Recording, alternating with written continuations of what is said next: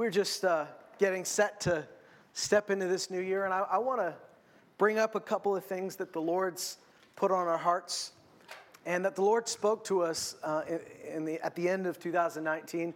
How many of you were here last week? Last Sunday? Okay, so let me kind of say some things just so that we kind of are all on the same page. The Lord was so good to us, and I thank God that we can hear His voice, and I thank God that He always speaks to us through many different ways. And one of those things is, I've always kind of said that I don't think God's plan changes because the calendar changed, but I do think that there's significant points and good times for us to stop and take note and say, God, where are we headed the right way? Where are we supposed to be headed? And let's just face it, New Year is a good time to do that. New Year is a really good time to actually take stock and say, Lord, which direction do you want me in? And so as we step into this new year, the Lord had put it strong on us that we were stepping into a year of building and planting. And so last week, we read from Jeremiah 1, and I'm going to read that to you again just so you have it fresh in your heart. In Jeremiah chapter 1, because before you need to build and plant, there's something you need to do. And that's what we talked about last week. We talked about creating space. Because the Bible's pretty clear that before you can build, you have to clear out space so that you can build. Before you can plant, you need to take the weeds out of the garden. You need to make room. A lot of us are wanting God to do a work in our life, but sometimes it's a little bit harder to create the space for the work. And if you're like me, an empty space on the calendar, an empty space in your daily schedule is awkward at times. It's a little, it doesn't feel like you're being productive. God is the same God that told His people to take a day off every week. That's one day you're not earning, if you're thinking the way the world thinks. That's a day you're not out in the field. That's a day you're not producing. But God said, if you'll give me the seventh day, I'll take care of the 6 days. And your 6 days will be way more productive if you give me that Sabbath. God Himself took a Sabbath rest, right? So taking a rest is not a sign of weakness. Too many times we see rest as catching up, instead of saying, this is me preparing for next week. Do you know what I'm saying? If you look at the way the Hebrew people looked at their day, in the Jewish way of looking at your day, the next day started at 6 p.m. The next day started the evening before. That was when you were preparing. You started with rest. And when you start with rest, you're not just catching up, you're moving ahead. God speaks to you in that place of rest. And so if you want to see God move greatly in your life, if you want God to do some things in your life that you've been praying for, you have to be okay with clearing some stuff out of your schedule, clearing some stuff out of your heart, clearing some stuff out of your mind, and letting Him have more space than He has right now. If we constantly pray for revival, but we don't want our schedules to change, we don't really want revival. You know what I'm saying? Yeah. If we ask for revival, but we want our schedule to stay the same, stop asking for revival. It's not what you want. You want the same that you've always had. But if you want God to just take over more and more space, give Him more and more space. Right? Jeremiah chapter 1, God said to him, and this is verse 5, before I formed you in the womb, I knew you. Before you were born, I consecrated you. I set you apart. I have appointed you a prophet to the nations. Then I said, alas, Lord God, behold, look at me. I don't know how to speak. I'm just a youth. I'm too young. But the Lord said to me, don't say I'm a youth, because everywhere I send you, you shall go, and all that I command you, you shall speak. Don't be afraid of them, for I am with you to deliver you, declares the Lord. Then the Lord stretched out His hand, and He touched my mouth, and the Lord said to me, behold, I have put my words in your mouth. He said, I have put my words in your mouth. Not someday I'm going to put words in your mouth. I've already done it. My words are going to be in your mouth, and it's going to be up to you to speak these words, right? I said it last week, and I'll say it again. When you speak God's words, they don't become your words. They're still God's word. They still have that power. God's word needs to be in your mouth. That's where it has the power. Now trust me, God's word, I know God's word is powerful. God's word is eternal. God's word is consistent. Whether or not you believe it or not, His word is forever settled in heaven. But whether or not it changes your life, often has to do with how you receive it and what you do with it. That's why God said to Joshua, he said, if you will keep this word in your mouth, if you'll keep speaking this word, then you'll make your way prosperous. Then you will have great success. Right. It's funny that he didn't say, Joshua, no matter what you do, no matter what you say, you'll be fine. Because I want you to be successful. So, Josh, doesn't matter what you say. Josh, it doesn't matter what you do. You just be you, and I'll take care of this. No, he said, Joshua, if you'll do this, if you will keep this word, if you will keep meditating on it, if you will keep it, don't let it depart from your mouth, but meditate on it day and night. And the Hebrew word for meditate meant to keep muttering it to yourself.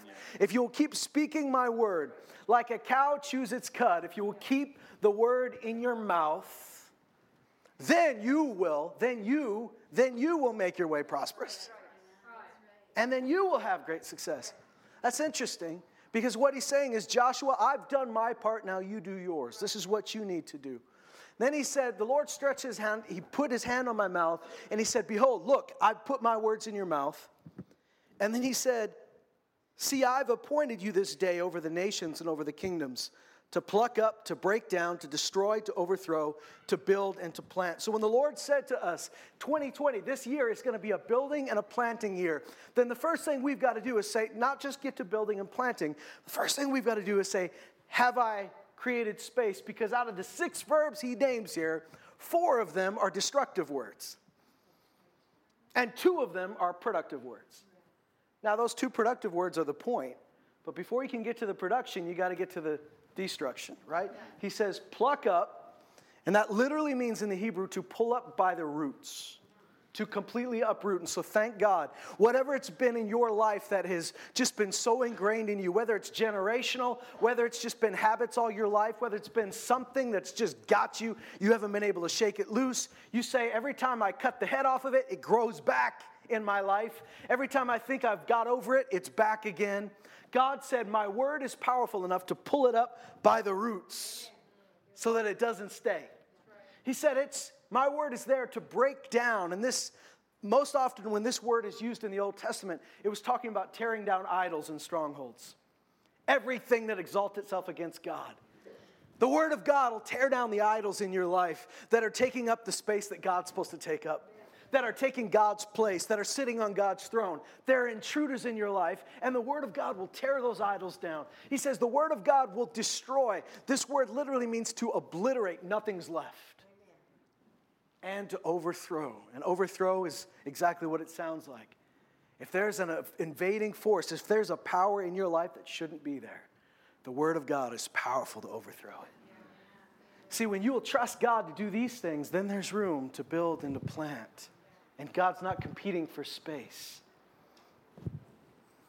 Today, I was in prayer about how to approach today, seeing where we left off last week.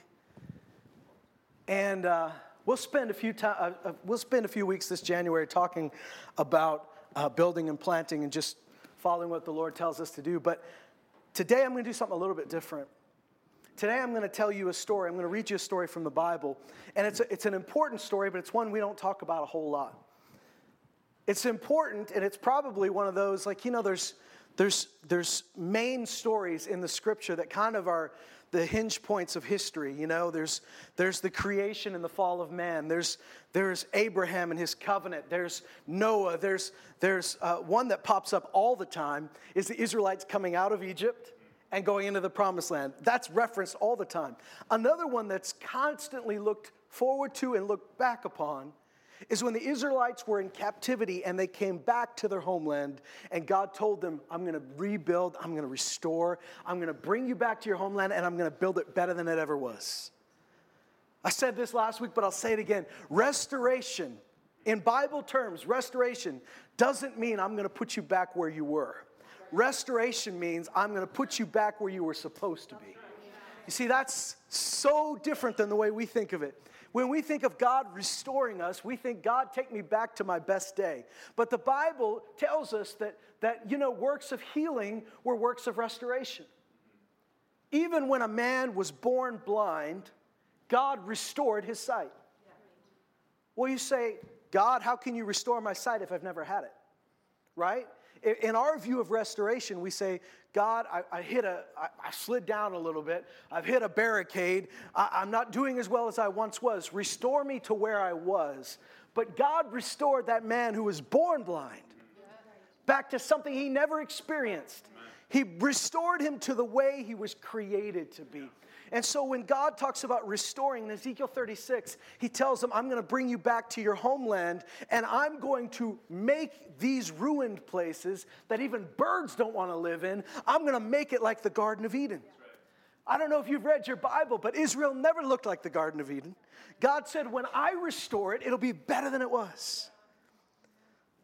So this story starts, as Jeremiah is important in this. We reference Jeremiah. Well, Jeremiah was the guy that told them, folks, we haven't done so well. And what's going to happen is the Babylonians are going to come, and you're not going to be able to do anything about it. They're going to take us away from our homeland. And we're going to be there for 70 years. A whole generation. We're going to be there for 70 years. But after 70 years, he said, I will fulfill my good word to you, and I will bring you back to the land I promised you. And he said, for I know the plans I have for you, says the Lord. They are plans to prosper you and not to harm you. They are plans for good and not for evil. They are plans to give you a future and a hope. Amen. That's what Jeremiah said. And everybody goes to Babylon, and for the first few years, it's awkward. For the first few years, it's uncomfortable. But the one thing the Babylonians did well when they conquered other peoples was they learned how to make people happy by letting them keep a little bit of their culture and then taking a whole lot of Babylonian culture. The Babylonians had a method. They would take the best and the brightest, and they would bring them to their schools. And in their Babylonian universities, they would educate you in their ways so that their brightest young noble people wouldn't be rebellious against the Babylonians. They would be all sold to the Babylonian system. They would fall in love with the Babylonian system. The only thing is, the guys they picked didn't all go for that. They picked four young men that changed history. Hananiah, Mishael, Azariah. We know them sometimes as Shadrach, Meshach, and Abednego. Daniel. These four young men said, we are not changing who we are. We are not letting go of who God made us to be. And even though they were brought into the palace and the universities, and they were brought to the highest levels of Babylonian government, they didn't compromise who they were. So it's an image for us today. Because God is putting his people in positions of influence where they don't have to compromise to stay there. They don't have to compromise to get there. They can honor God and say, you can't change who I am. Yeah. After 70 years, Daniel opens his book, his scrolls, and he looks at Jeremiah's prophecy and he says, it's been 70 years. Why aren't we home? See, there's something you can do with prophecy. You can either say, well, thank God, I got it. We'll see if it happens. Or you can hang on to it. And you can fight for it. Paul said to Timothy, remember the prophetic word that was spoken over you and wage good warfare with it. See, it's important, he said, that you remember what God said to you. You remember what happened to you when they laid their hands on you, and you fight for that. You use that to fight for your future. Daniel didn't just say, well, let's see if it happens. We'll see if Jeremiah was a phony or not. He knew Jeremiah was for real. So he goes down to the river and he says, I'm going to pray until God shows me what's supposed to happen. And God gave him a vision. God gave him a vision far beyond the next few years. Set him on the course, set Israel on the course that they were supposed to be in. So then they get to the point where you guys know the name Nehemiah. Nehemiah was a cupbearer to the king. I don't know, nobody really wants that job, but it's a pretty important job. He's the king's personal assistant, right? He's the guy that makes sure the king has what he needs. He's not just a cupbearer, he's a bit of an advisor, he's the go-to guy. Nehemiah has this word from the Lord that it's time to go home. And so God gives Nehemiah guts. God gives Nehemiah some bravery. And he walks into the king's chair. Remember, these aren't good kings. These aren't nice kings. Let me tell you a little bit about these kings. Babylonian kings, Persian kings, you might think of them as nice, great kings that they're statues of, but they weren't always so nice. You know Esther's husband that we go, oh, what a love story. Not a love story. Not a love story. It was a survival story. We paint this picture of Esther like she was, oh, it's the most romantic fall in love with the king story. No. It was nothing romantic, but she did what she had to do to save her people. Here's the funny thing. When she walked in and said, you know, if I have favor with the king, she walked in where she wasn't supposed to go, spoke when she wasn't supposed to speak, and she could have lost her life, but God protected her. That guy that she married, yeah, he's the bad guy in a lot of movies. That guy, let me just give you an example from his life, so you know a little bit about what these kings are dealing with. That guy tried to invade Greece a couple of times, and one time, he builds this bridge across this body of water. And he's got all these men building this bridge. And it's a really important project, national project. We're going to invade Greece. This is the way we're going to do it. Let's build a bridge so we can march our troops across. A storm comes and washes the bridge away before it's finished. So he has all the builders executed. It's not their fault. He has them executed. Then he does something very majestic and kingly. He has them come and take whips and flog the water. Whip the water for being bad water. Throws the heads of the guys that were supposed to build the bridge in the water and whips the water. Maybe you understand why Esther didn't want to march into his room uninvited. Right? That's not the guy here, but there's a lot of those kind of characters. And so when Nehemiah has a word from the Lord, he knows he's got to bring up something that's a little awkward.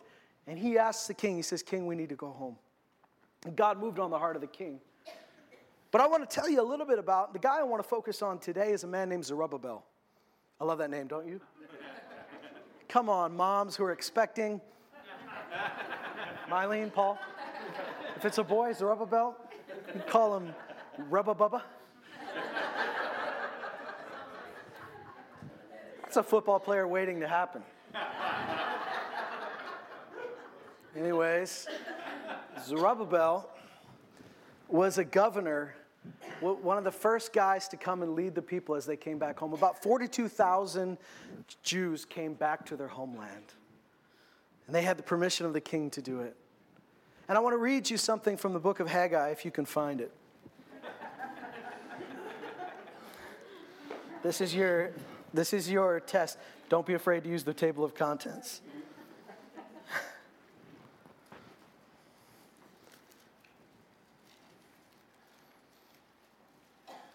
We're going to read this story, and we're going to jump around to some different narratives.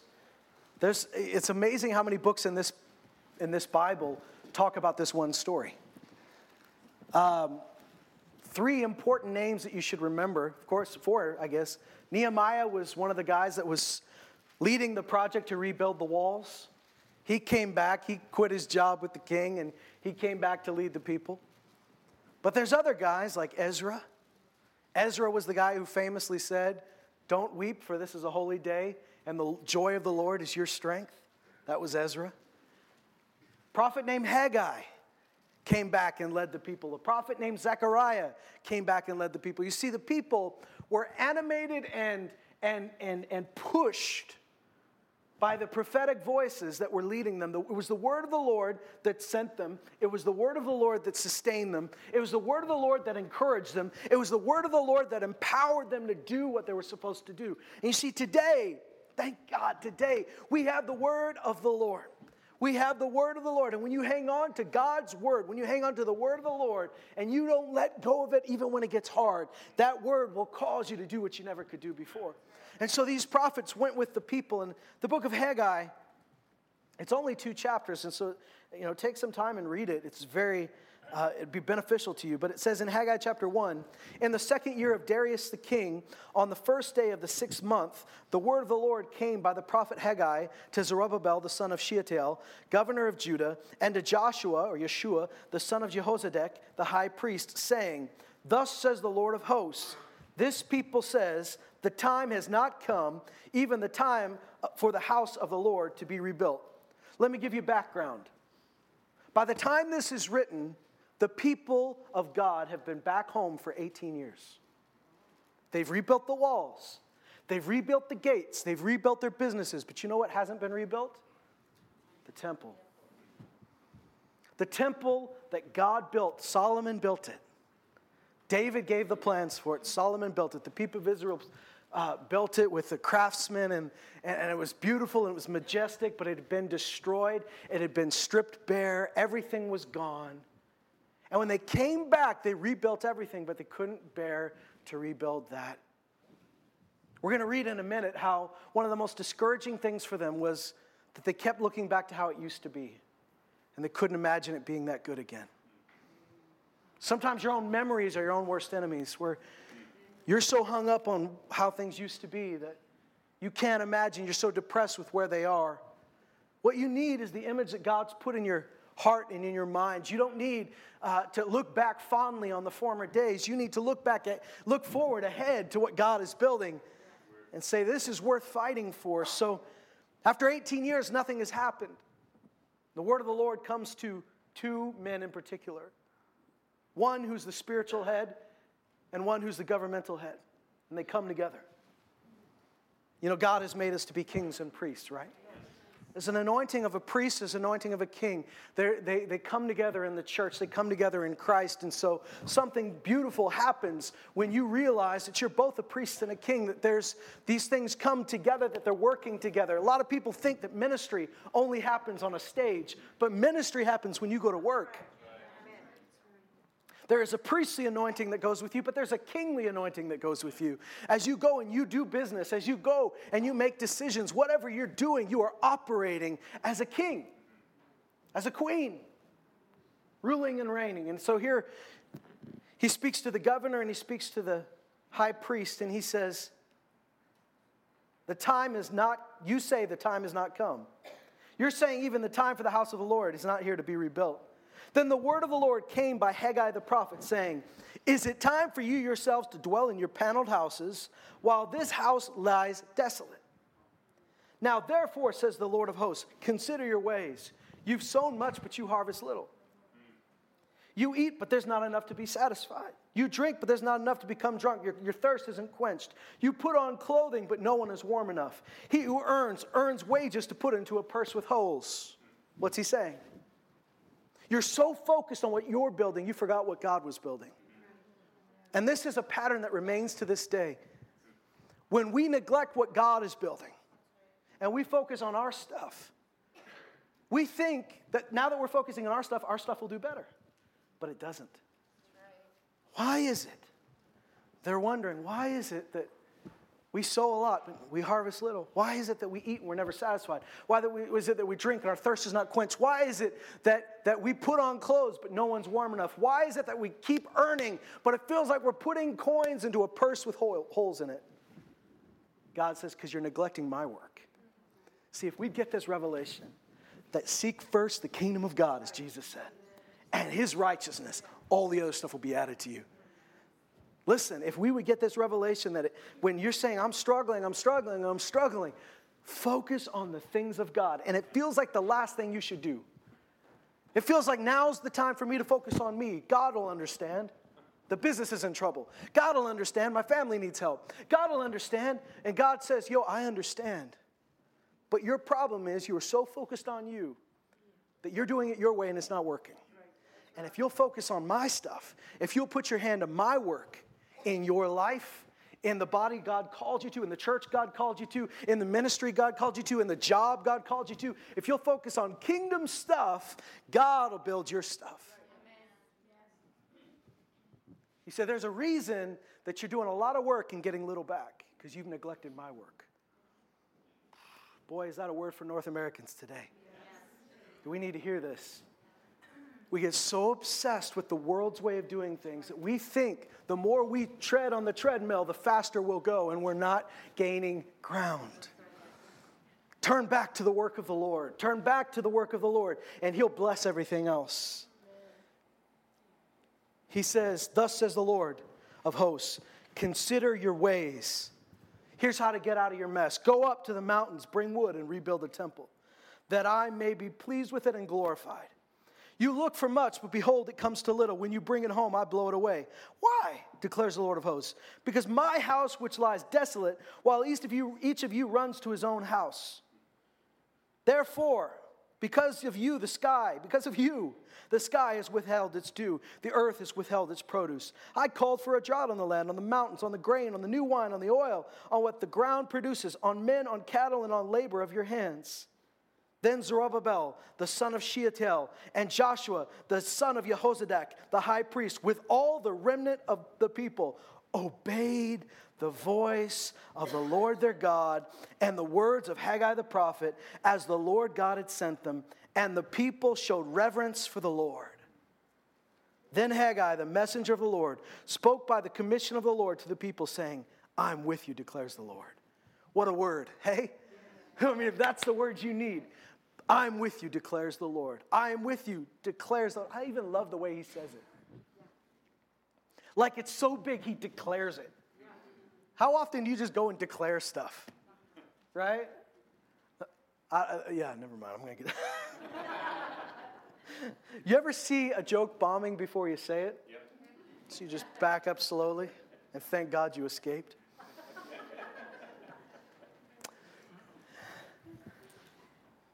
I am with you, declares the Lord. So the Lord stirred up the spirit of Zerubbabel, the son of Shealtiel, governor of Judah, and the spirit of Joshua, the son of Jehozadak, the high priest, and the spirit of all the remnant of the people. And they came and they worked on the house of the Lord of hosts, their God. I want you to stop for a minute. Because when I was preparing for this, and I was ready to teach something and just kind of dig into something, and the Lord led us instead to read this, to talk about this story. It was impressed on me very strongly that many of you, when you hear this story, it's going to be a prophetic story for you. And there's going to be certain things that come alive when you hear it. So I want you to open up your ears right now. I want you to open up your heart, because the way that God stirred up Joshua and the way that God stirred up the heart of Zerubbabel, that's what he wants to do with you today. And so you're going to walk out of here and you're going to say, you know, maybe even while we're reading it, you're going to be saying, why can't I focus? I need to listen more. But God's talking to you in the middle of it. Let God speak to you. Let God stir up your heart. God stirred up his heart, and they came and they worked on the house of the Lord their God. And on the 24th day of the 6th month, in the 2nd year of Darius the king, on the 21st of the 7th month, the word of the Lord came to Haggai the prophet, saying, speak now to Zerubbabel, the son of Shealtiel, the governor of Judah, and to Joshua, the son of Jehozadak, the high priest, and to the remnant of the people, saying, who is left among you who saw this temple in its former glory? And how do you see it now? Does it not seem to you like nothing in comparison? That's what we were talking about earlier. He says, how many of you remember the temple the way it used to be? Old people put up their hands.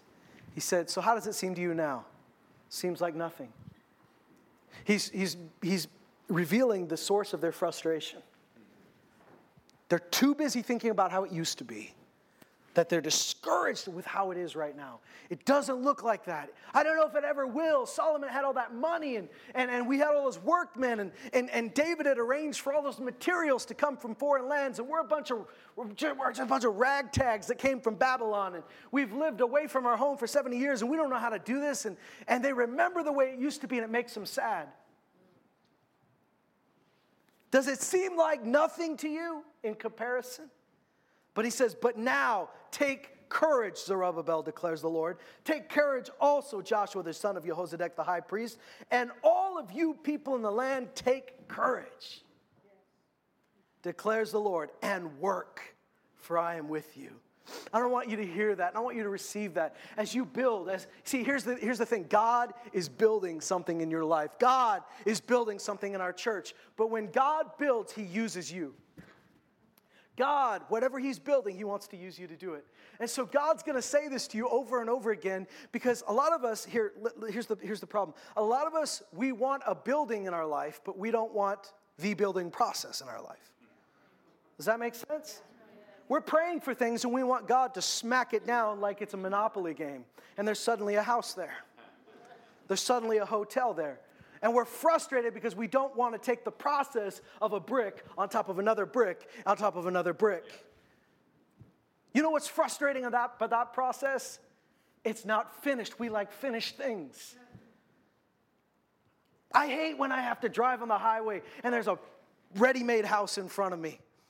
But boy, I guess it's nice to see one of those just all of a sudden pop up on your property, right? One of those houses that they just build somewhere else and they move it and bam.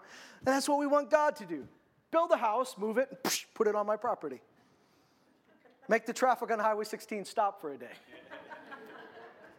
What a city guy thing to say, hey? Sorry, first world problems. But here we are, frustrated with building. And a lot of times our frustration is what we remember. Oh, do you remember this? But you forget, it didn't just happen that way. When we had those former things that were glorious, they didn't just come out of nowhere. God built them. You know, I know pastors that say, oh, look at the people that you have. And you've got this person and that person. Boy, if I had people like that, we could do anything. Nobody starts with people like that. We all come into the kingdom a mess of some sort. And God takes who we are and he changes us into who we're meant to be.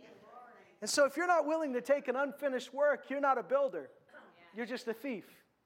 But God wants builders. He wants planters. He wants people that will see the end from the beginning like he does. And here he says, take courage and work. Take courage and work. When you have courage, you're ready to work. I mean, some of us just flinch when we hear the W word already. Work. Ooh, I didn't come to church for that. This is my vacation time. This is the weekend. I didn't come for work. You were created for it. You know, there was work on the planet before there was sin. Before there was a curse, there was work. Let me tell you something. The next life, that new heaven and the new earth, there's going to be work. And you're going to like it. You're going to love it. Ask somebody who hasn't worked in a long time how they feel about that. First couple weeks, maybe it's like a vacation. After that, drives you up the wall. We were created for work.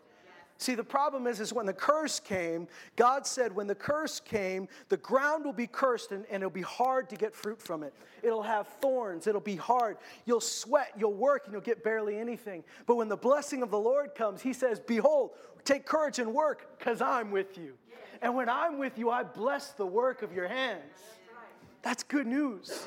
Take courage and work. If you are feeling lazy, if you are feeling just drudging along, if you are feeling like it's hard, you know that God's got things for you, but it's hard to get motivated, then what you need is the word of the Lord bringing courage to you. You need your heart to come back to life. Take courage and work. I'm with you, declares the Lord of hosts. I want you to skip over to Ezra for a minute.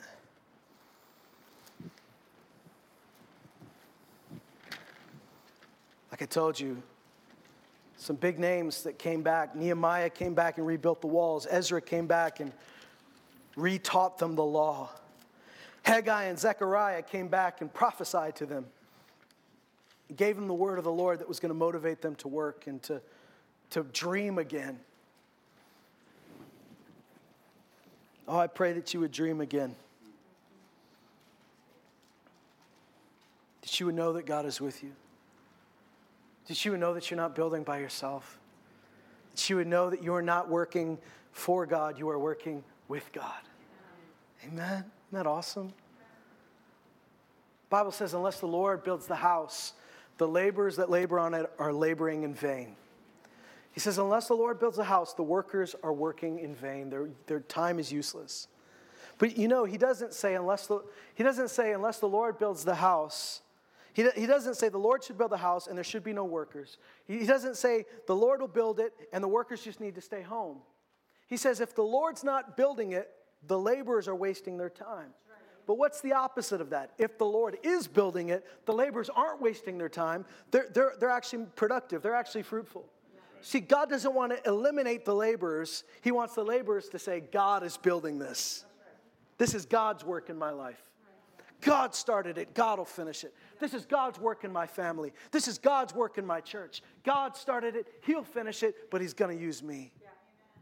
I'm going to put my hand to the work. I'm going to take courage and work. Interestingly enough, that's what David told Solomon.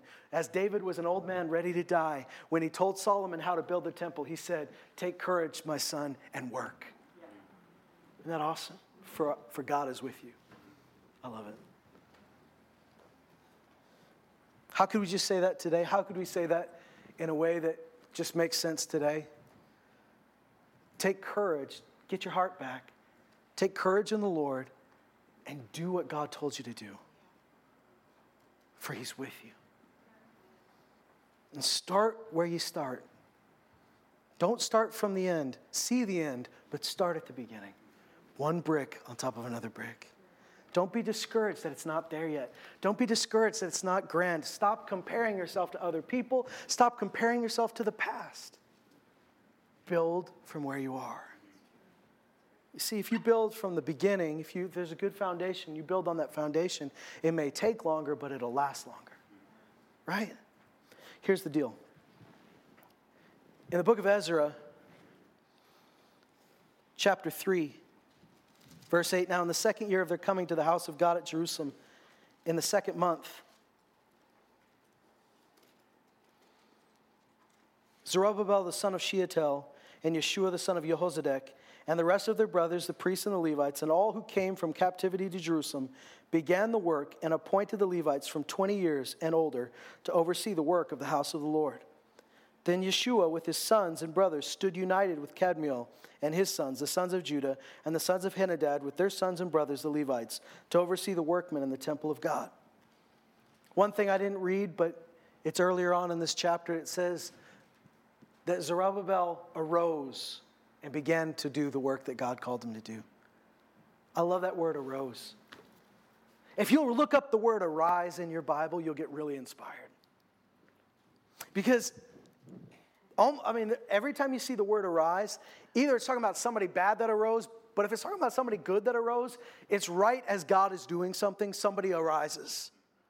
And in fact, Jesus, when he raises the dead, he says, arise, Tabitha, arise. He tells them, get up, arise. When he tells Paul, he says, now arise and go to this guy's house, and he's going to tell you how to get saved. That in order for God to do these miracles that you're asking for, one of the things you've got to do is get up. Stop waiting for God to knock down your door and open your door and get out where he is. Arise and go. And so one of the things when the word of the Lord came, Zerubbabel finally received the word of the Lord. His heart was stirred. He was discouraged. It had been 18 years. Nothing had happened. And so now the word of the Lord came and it stirs him up and he gets up. What does Isaiah say? Arise and shine, for your light has come, and the glory of the Lord has risen upon you. In order for the light to shine on you, you got to get up. What does it say in the New Testament? It says that the day of darkness is done. The night is almost over. The day is at hand. Therefore, let us arise. Let us put on the armor of light. Let us wake up, O sleeper, it says, and arise from the dead, and Christ will shine on you. There's something that needs to happen. You need to get up. And I know what it's like to feel like I got to stay in my spiritual bed because you're discouraged, because you're tired. You're waiting on God to make you get up. But I'll tell you what you need. When you feel the word of the Lord stirring your heart, put everything behind it. When you feel the word of God stirring your heart, put action to it. Even if it's a small action, put action to it. Get up and do something. It says here in verse 10, Ezra 3:10, when the builders had laid the foundation of the temple of the Lord, the priests stood in their apparel with trumpets. The Levites, the sons of Asaph, with cymbals, to praise the Lord according to the directions of King David of Israel. They sang, praising and giving thanks to the Lord, saying, for he is good, and his loving kindness is upon Israel forever. And all the people shouted with a great shout when they praised the Lord, because the foundation of the house of the Lord was laid. Hey, isn't that awesome? They got excited about the foundation. Yet many of the priests and the Levites and heads of the fathers' households, the old men who'd seen the first temple, wept with a loud voice. This is what Haggai was talking about. They're remembering what it used to be.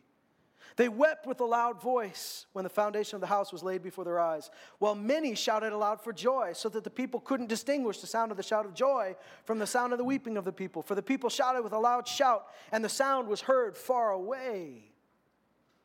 Which leads us to the next thing. When the enemies of Judah and Benjamin heard that the people of the exile were building a temple to the Lord God of Israel, they approached Zerubbabel and the heads of the fathers' households and said, let us build with you. For we, like you, seek your God. We've been sacrificing him to him since the days of Esarhaddon, the king of Assyria, who brought us up here. These are the ancestors of the famous Samaritans. But they've forsaken the way of the Lord. They say, hey, we worship the same God. It's the same God. It's the same God. Let's worship. Can we go? Can we help? We'll help you. Let's do it together. But the people of God know, no, you're not worshiping the same God. And it's very tempting because they say they want to help. Hey, it's very tempting to take some free money, free help, right? Like, okay, hey, it's all the same God. Can we do this with you? And then, in verse 3, Zerubbabel and Yeshua and the rest of the heads of the father's household of Israel said to them, you have nothing in common with us in building a house to our God, but we ourselves will build to the Lord God of Israel, as King Cyrus, the king of Persia, has commanded us. Listen, the first thing that the enemy will bring against you isn't necessarily opposition. One of the first things he brings against you is a temptation to compromise. He's already tried to discourage them by their remembering how it used to be. But now he's got another tactic. If I can just get them to mix a little bit of this and mix a little bit of that, hey, it's worth it. I mean, in the end, justify the means, right? As long as the house of the Lord is built, who cares how it gets done? God cares. Yeah, right. So he said, don't compromise. You guys are going to do it. You'll do it by yourselves. Verse 4.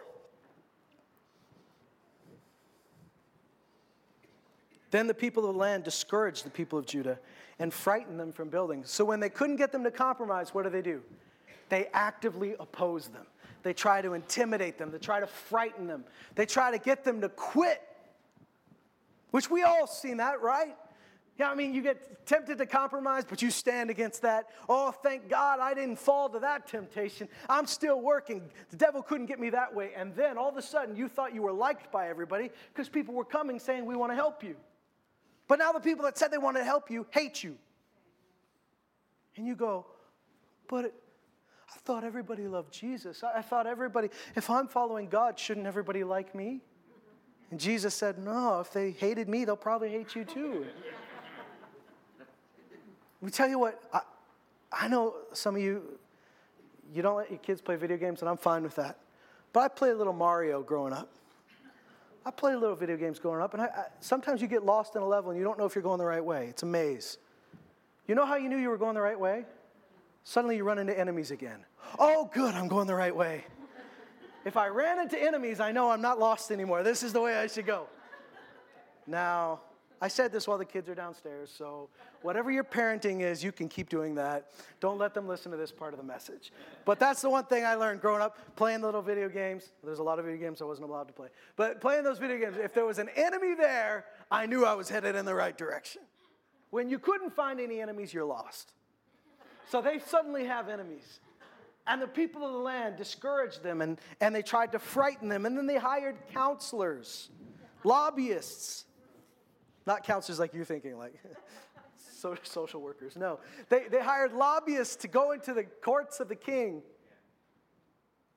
to frustrate their counsels all the days of Cyrus, the king of Persia, even until the reign of Darius, king of Persia. Now, in the reign of Ahasuerus, in the beginning of his reign, they wrote an accusation, which is another tool of the enemy, right? To accuse you. They wrote an accusation against the inhabitants of Judah and Jerusalem. And in the days of Artaxerxes, Bishlam, Mithridath, Tabeel, and the rest of his colleagues, make sure you're remembering all these names, there'll be a quiz at the end, wrote to Artaxerxes, king of Persia, and the text of the letter was written in Aramaic and translated from Aramaic. And Rehum the commander and Shimshai the scribe wrote, this is fun, right? Wrote a letter against Jerusalem to King Artaxerxes as follows. Then wrote Rehum the commander and Shimshai the scribe and the rest of their colleagues, the judges and the lesser governors, the officials, the secretaries, the men of Erech. This is a history book, so there's a lot of information here. The Babylonians, the men of Susa, that is the Elamites, and the rest of the nations, which the great and honorable Osnapor deported and settled in the city of Samaria, and the rest of the region beyond the river. Oh my goodness. So we got through the intro. Let's take a rest. Yeah, arise, get up. Okay. This is the copy of the letter that they sent to him. To King Artaxerxes, your servants, the men in the region beyond the river. And now let it be known to the king that the Jews who came up from you have come to us at Jerusalem. They are rebuilding the rebellious and evil city and are finishing the walls and repairing the foundations. Isn't it interesting that the way the enemy works is he takes an accusation. His accusation is usually the very good things that God is doing through you. He twists them and perverses them. Right?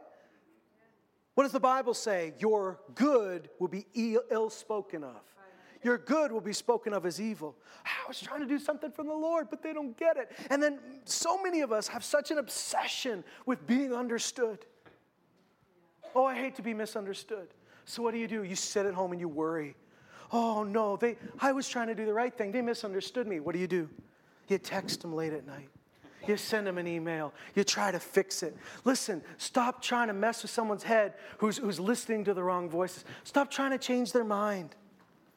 You sit back and you say, oh, if they could just understand me. And then, if that doesn't work, you take out an ad in the paper. If that doesn't work, you get up. You try all these things to change people's opinion of you when people's opinion of you is not the most important thing. The very good thing that they're doing has been twisted to be a bad thing. It says they're rebuilding this rebellious city. You remember it. Now let it be known to the king that if this city is rebuilt and the walls are finished, they will not pay tribute, custom, or toll. It will damage the revenue of the kings. Now, because we're in the service of the palace, see, we're doing this for you. It is not fitting for us to see the king's dishonor. Do you love how the flattery here? Like, we're not worried about us. We're worried about you. We can't bear to see you dishonored like this. It's hard it hurts our heart. I don't care about me. God knows I stopped caring about me a long time ago. But you, I care about you. You're being dishonored, and I think that's what really hurts the most. We can't bear it. Therefore, we've sent and informed the king. This is the way snitches sound. They always sound like this. These rats. So that a search may be made in the record book of your fathers, and you will discover, go search the records, you will discover that the city is a rebellious city and damaging to kings and provinces, and they've incited revolt within it in the past days. Therefore, the city was laid waste. We inform the king that if the city is rebuilt and the walls finished, as a result, you will have no possession in the province beyond the river. What does the enemy always try to do? Search their past and you'll find out they've got issues. Search their past and you'll find out they're not perfect. Search their past and you'll find out their flaws. Go and look in their history book. That's what the enemy's always tried to do. When nothing else works, he'll dig up your past. The king sent an answer to Rehum the commander, to Shimshai the scribe. I love Shimshai. Shimshai the scribe is my superhero. And to the rest of their colleagues who live in Samaria. Just for the sake of time, I'll cut in and just tell you what he said. He said, stop working. I command you to stop. And when this letter came, these guys received it. They ran to Jerusalem and they used force. They got their weapons out and they stopped the people from building. It says in verse 24, then the work on the house of God in Jerusalem ceased. And it was stopped until the second year of the reign of Darius, the king of Persia. When the prophets, now this kind of gives you a timeline. The work has stopped. This is why the prophets had to keep saying, take courage and work.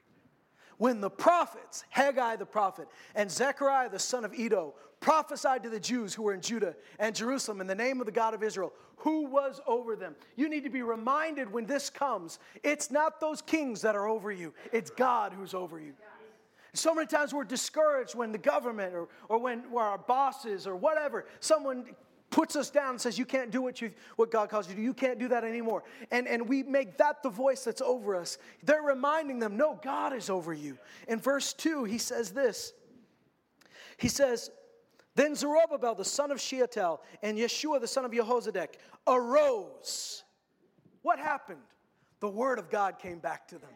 And the word of God got them back up again. And that's what's going to happen. That's why you got to be here this morning. That's why you have to immerse yourself in the word of the Lord. That's why you got to encourage each other with the word of God. That's why we need words of encouragement, exhortation. That's why we need prophecy. That's why we need God speaking today, because the word of God will stand you back up on your feet. When you are down and you can't get up, the word of God will lift you up and cause you to go back again. And the word of the Lord. So how does God stir up the people? He stirs up these men and women, these leaders, by bringing the prophets back to their heads and saying, this is what God says. Verse 3. And at that time, Tattenai, the governor of the province beyond the river, and Shethar-bozenai, and the colleagues came to them and spoke to them thus. Who issued you a decree to rebuild this temple and to finish this structure? I mean, you know which kid this is in school, right? You already know. Teacher didn't say to do that. Then we told them accordingly what the names of the men who were reconstructing the building. Listen to this. But the eye of their God was on the elders of the Jews, and they did not stop them until a report could come to Darius, and then a written reply be returned concerning it. Now here's what they're going to do. They're going to write the same letter. And they're going to say, go ahead, dig up the history. But watch what happens. They write this, and I'm going to skip down. They write the same sort of letter. They say, here's what these people say. They say they got permission to do this a long time ago. They say Cyrus gave them permission to do this. Then this is what happens. In verse, let's go to chapter 6. Then King Darius issued a decree, and search was made in the archives where the treasures were stored in Babylon. In Ecbatana, the fortress, which is in the province of Media, a scroll was found, and there was written in it as follows. Memorandum. In the first year of King Cyrus, Cyrus the king issued a decree concerning the house of God at Jerusalem. Let the temple, the place where the sacrifices are offered, be rebuilt, and let its foundations be retained, its heights being 60 cubits and its width 60 cubits, with 3 layers of huge stone and 1 layer of timbers. And let the cost be paid from the royal treasury. Also let the gold and silver utensils of the house of God, which Nebuchadnezzar took from the temple in Jerusalem and brought to Babylon, be returned and brought to their places in the temple in Jerusalem, and you shall put them in the house of God. Now therefore, Tattenai, governor of the province beyond the river, you snitch, you tattletale, you rat, Shethar-bozenai and your colleagues, the officials of the province beyond the river, keep away from there. Hang on, do you see what happened? The tactic that the enemy used was to dig in your history. Stop you from building. Look at you. You're a problem. You've always been a problem. Look at the last time you tried to do this. Look at the stuff I got against you. I got a whole book of stuff you did. But here's the beautiful thing that God does. God took what the enemy meant for evil, and he turns it for good. And now, because God has rewritten your story, he didn't just rewrite your future. He put yourself in your history. He's in your history. Now when they say, look at their past, what you can say is, look at what God did. And so now the enemy says, look back. It worked before. It worked years before. Look back in the history. You'll find their problem. Now, when they look back in the history, they find a decree from the king that says, not only do you let them do it, but we need to pay for it. Let the cost be paid from the royal treasury. Also, well, we read that part. He says, stay away from their work. Stay away from the river. Leave this work of the house of God alone. Let the governor of the Jews and the elders of the Jews rebuild this house of God on its site. Moreover, I issue a decree concerning what you are to do for these elders of Judah in the rebuilding of the house of God. The full cost is to be paid to these people from the royal treasury. Which one? Out of the taxes of, guess where? The provinces beyond the river. the guys that hate these people, the guys that have been snitching on them and causing all this trouble and fighting them every step of the way, all of a sudden their taxes are paying for the temple to be built. And that without delay. Verse 9, whatever is needed, both young bulls, rams, and lambs for a burnt offering to the God of heaven, and wheat, salt, wine, and anointing oil. Like he's naming stuff that wasn't in the decree. He's just heaping it on. As the priests in Jerusalem request, it is to be given to them daily, without fail. Oh man, these snitches are sad they snitched, right? These guys are sad they wrote that letter. That they may offer acceptable sacrifices to the God of heaven and pray for the life of the king and his sons. And I issued a decree that any man who violates this edict, a timber shall be drawn from his house, and he shall be impaled on it, and his house shall be made a refuse heap on account of this. Now listen, sometimes kings are still kings. I mean, the guy went overboard, but there he is. May the God who has caused his name to dwell there overthrow any king or people who attempts to change it so as to destroy this house of God in Jerusalem. I, Darius, have issued this decree. Let it be carried out with all diligence. I love it. The very same history book that the accuser has used against you is now a testimony of what God's done. It carries the decree of the king to bless you and not curse you. The very tactic of the enemy to stop you is now the very thing God uses for your provision. The whole work God paid for. You see, before the enemies bothered them, they were just trying to figure out how they were going to pay for it. They didn't ask the king for money. They didn't ask anybody for any help. But once the enemy attacked them, God used that attack against the enemy. And the very thing that was meant to stop them paid for the whole work. I want to encourage you today to take courage into work. Take courage into build. I want to encourage you today that if you've stopped because you've been discouraged, and sometimes discouragement comes from compromise, sometimes discouragement comes from attack, sometimes discouragement comes from accusation, sometimes discouragement comes from slander, sometimes discouragement just comes from being depressed about how it used to be and that it doesn't look the same. Don't be discouraged. Take courage and work, for I am with you, says the Lord. I want to close with what God said through Zechariah to Zerubbabel. Zechariah had a vision, and he saw these two guys that we keep reading about, Joshua the high priest and Zerubbabel. He saw them there. He saw Joshua dirty and clothed in filthy garments. Joshua was representing the people of Israel. Joshua's name is Yeshua. He's also representing the one who's to come. And Joshua, the high priest, stood there filthy. And what the Bible tells us is that Satan was there immediately and stood beside Joshua and started telling everything that Joshua had done. See, he's not worthy, he said, to stand. Look how filthy he is. He can't stand in your presence. That's the accuser that was accusing Israel, accusing the Jews. And the Bible says that the Lord said, "The Lord rebuke you. Isn't this a brand I plucked from the fire? Isn't this a brand I plucked from the fire?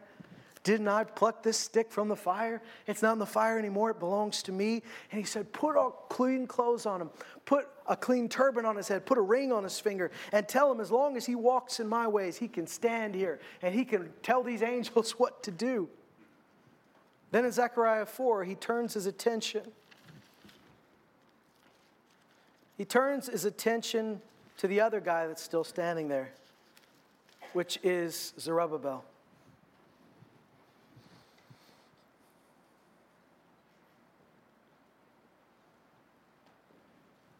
He returned to me and he roused me as a man who's awakened from sleep.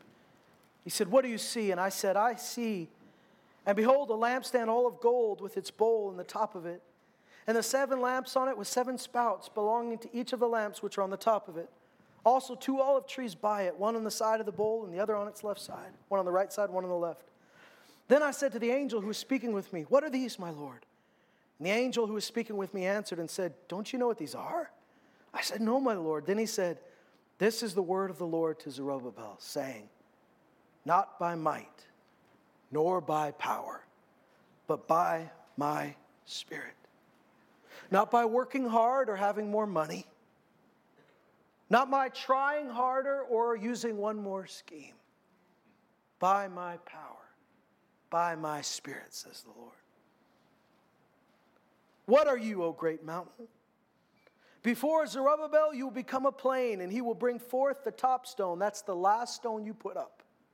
The final stone, the finishing stone. He'll finish that. He'll put the last stone with shouts of grace, grace to it. Also the word of the Lord came to me, saying, the hands of Zerubbabel have laid the foundation of this house, and his hands will finish it. Then you will know what the Lord of the hosts has sent me to you. For who has despised the day of small things? But these 7 will be glad when they see the plumb line in the hand of Zerubbabel. These are the eyes of the Lord, which range to and fro throughout the earth. Then I said, what are these 2 olive trees on the right of the lampstand and on its left? And I answered the second time and said to him, what are these 2 olive branches, which are beside the 2 golden pipes, which empty the golden oil from themselves? So he answered me and said, don't you know what these are? And guys, if we were there, we'd be like, no, how would I know that? Angels are constantly amazed at how dumb we are. I said, no, my Lord. Then he said, these are the 2 anointed ones who are standing by the Lord of the whole earth.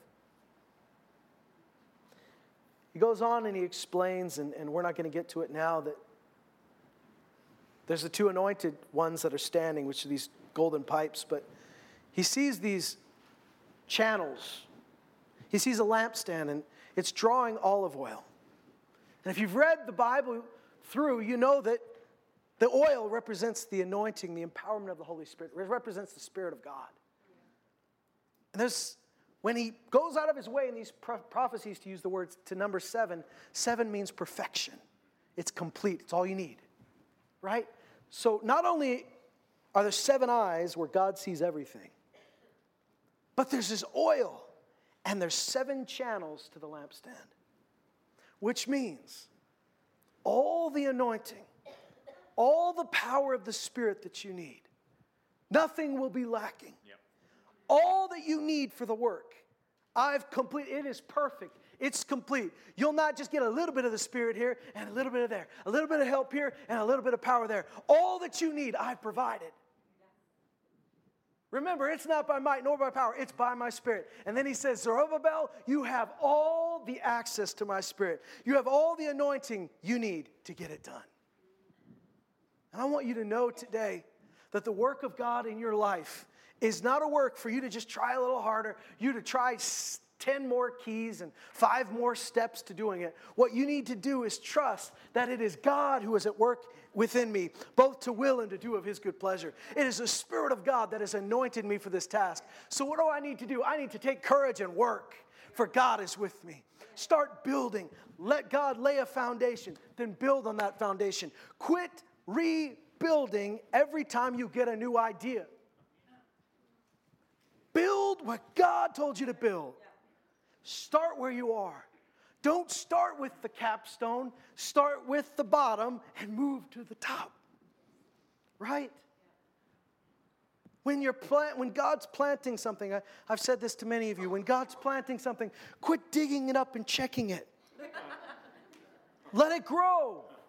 Oh, I'm frustrated though. It should be out of the ground by now. The best stuff is happening underground. The best stuff is happening where you can't see it. You can't have fruit till you have roots. And if you want a big tree, it needs bigger roots. So rejoice that he can't see it yet, because that means God's at work doing it right now. I want to tell you something that he said to the folks at Haggai. After 3 months of them working, they got frustrated again. And he said, oh, you guys have seed in the ground and you haven't seen a harvest yet? He says, oh, you guys seem to be working and nothing's done. He goes, it's only been 3 months.